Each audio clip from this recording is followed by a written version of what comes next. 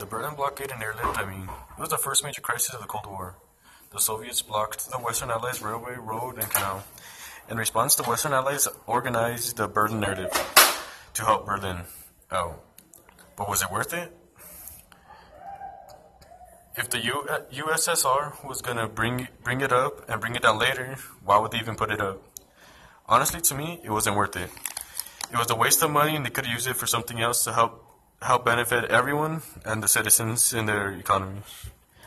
In all honesty, they could have saved a lot of money and helped them all out. The worst part about it is that it didn't even affect the Western Allies at all, and it actually benefited them. When it benefited them, it began to help them out in their economy by selling more and giving them more resources. When that happened, Berlin started to get more, the U.S. benefited from it, and it just helped everyone out. So was it even worth it? I don't think so.